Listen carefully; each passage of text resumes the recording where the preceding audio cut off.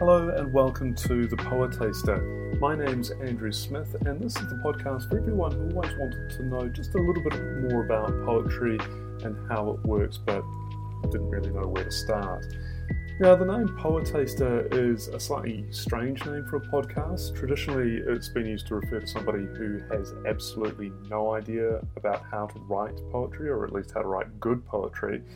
But I confess every time I see that word, I always think of somebody who reads poetry, somebody who sort of dips in and out of poetry. And I thought it's not a bad way of describing what I hope to do in these episodes.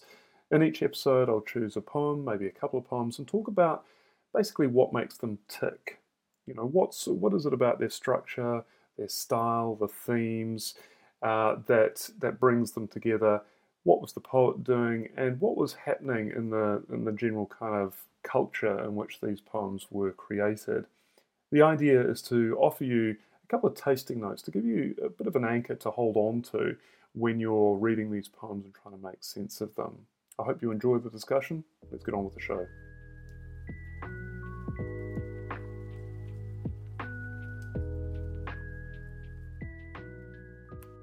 In this episode, I want to share two poems by a guy called Clare, who was writing in the sort of the 1820s and into the 1830s.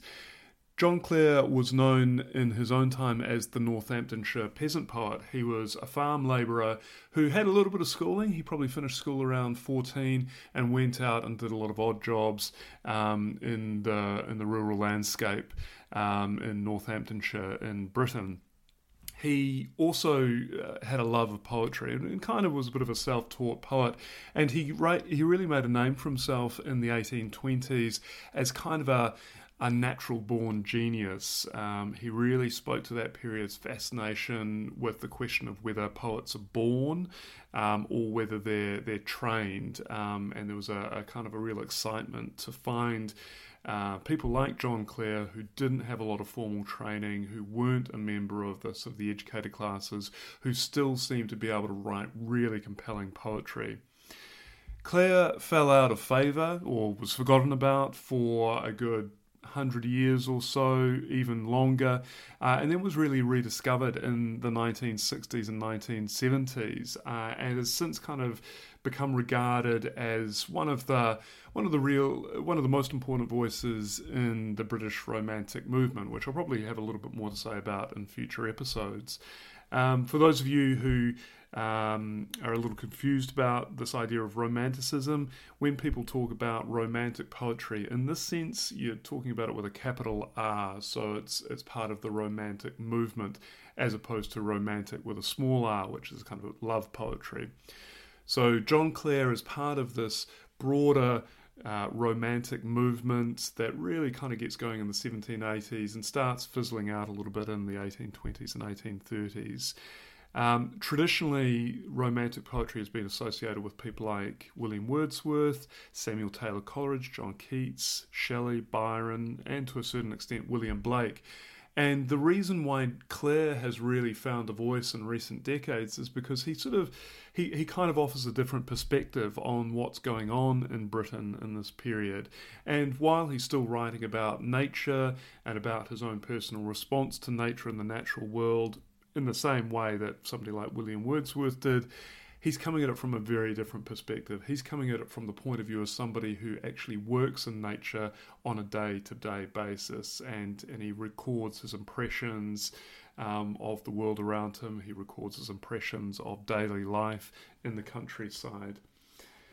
Now, the poems I want to share today are both based around the idea of gypsies, which is probably not a term that's politically correct these days, but very much current in the world that Clare was writing in. The reason I've chosen these poems is not only are they both based about gypsies, but they take very different perspective on gypsy life and the way that he's describing them. So the first one was written in the 1820s and it's called The Gypsy's Evening Blaze. To me, how wildly pleasing is that scene which doth present in evening's dusky hour a group of gypsies centred on the green, in some warm nick where Boreas has no power, where sudden starts the quivering blaze behind short shrubby bushes nibbled by the sheep that mostly on these short sward pastures keep, now lost, now seen, now bending with the wind. And now the swarthy Sibyl kneels reclined, with progling stick she still renews the blaze, forcing bright sparks to twinkle from the flays. When this I view, the all-attentive mind will oft exclaim, so strong the scene pervades, grant me this life, thou spirit of the shades. Okay, so the first point to note about this poem is that it's a sonnet. So, by way of a refresher, a sonnet typically is 14 lines long. This is a Shakespearean sonnet, which means that it's divided into 3 sections of 4 lines, and then there's a final concluding kind of idea in the final 2 lines. And there are set rhyme schemes with sonnets as well. Now, the reason why it's interesting to kind of know that this is a sonnet as far as this poem is concerned is because sonnets can often be thought of as little kind of pictures, little miniatures of a scene or an idea. They're self-contained kind of pieces of poetry, and quite highly structured. You've got this rhyme scheme, you've got a set number of lines, you've got quite traditional ideas that can often be expressed in sonnets, and also they're a very highly literary kind of form. You've got Petrarchan sonnets, named after Petrarch, the great Italian poet, and Shakespearean sonnets, and obviously Shakespeare needs no introduction. So when Clare in the 1820s, or in 1820 when he's just setting out on his public career, is writing in a sonnet form, remember he's a farm labourer, he's kind of making a claim to being part of that established literary tradition. And that's something that people don't necessarily always acknowledge about Clare. People think of him as a real outsider, somebody who can kind of be contrasted very easily with Wordsworth or Coleridge or Byron or whoever. But in this poem, I think he's really trying to sort of place himself as he is a labourer. He's accepting that, but he's also kind of making a claim to be considered as a poet in his own right, not just as a curiosity. So that's the kind of the sort of the structure of the poem and what I think it might be telling us.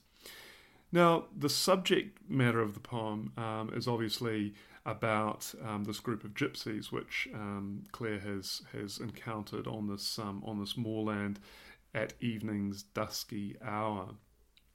He's kind of providing a little description, a little neat potted description of the gypsies' camp, of the sheep.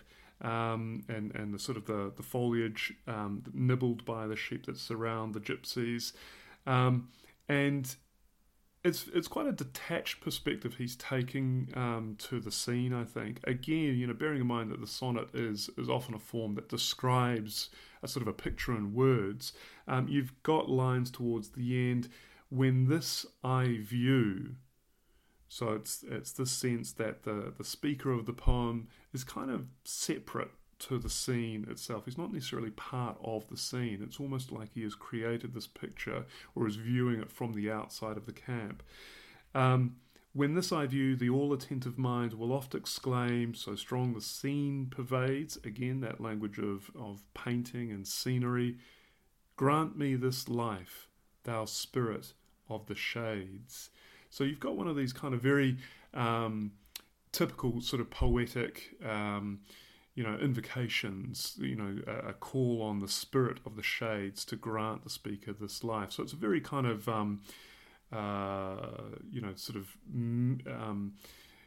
it's a description that Clare wants to be part of. He wants to invoke the power of the scene and to become part of it, to grant him this life.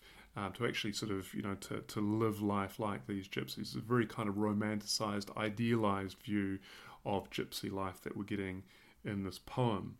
So I guess what I'm saying about this poem is that there are some very kind of highly literary features to it in terms of its form, its structure, the kind of the attitude and the tone it takes. But yet, even within this poem, you're still getting some of the characteristic features of Clare's poetry in particular, some of the things that he's become known for. So you've got words like progling, which is a dialect word. I don't know, off the top of my head what progling means, but you get the sense of a stick that's kind of jiggling and poking the fire. And you often get these kind of dialect words that in Clare's poetry that he would have used in his ordinary life in Northamptonshire. The progling stick is forcing bright sparks to twinkle from the flays, not from the flames, but the flays. Now, it helps with the rhyme that he's trying to set up with the word blaze.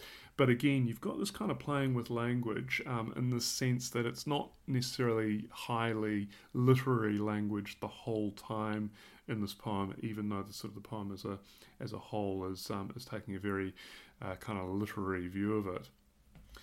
Now, against that poem, I want to contrast another poem that Clare wrote much later in his career called The Gypsy Camp.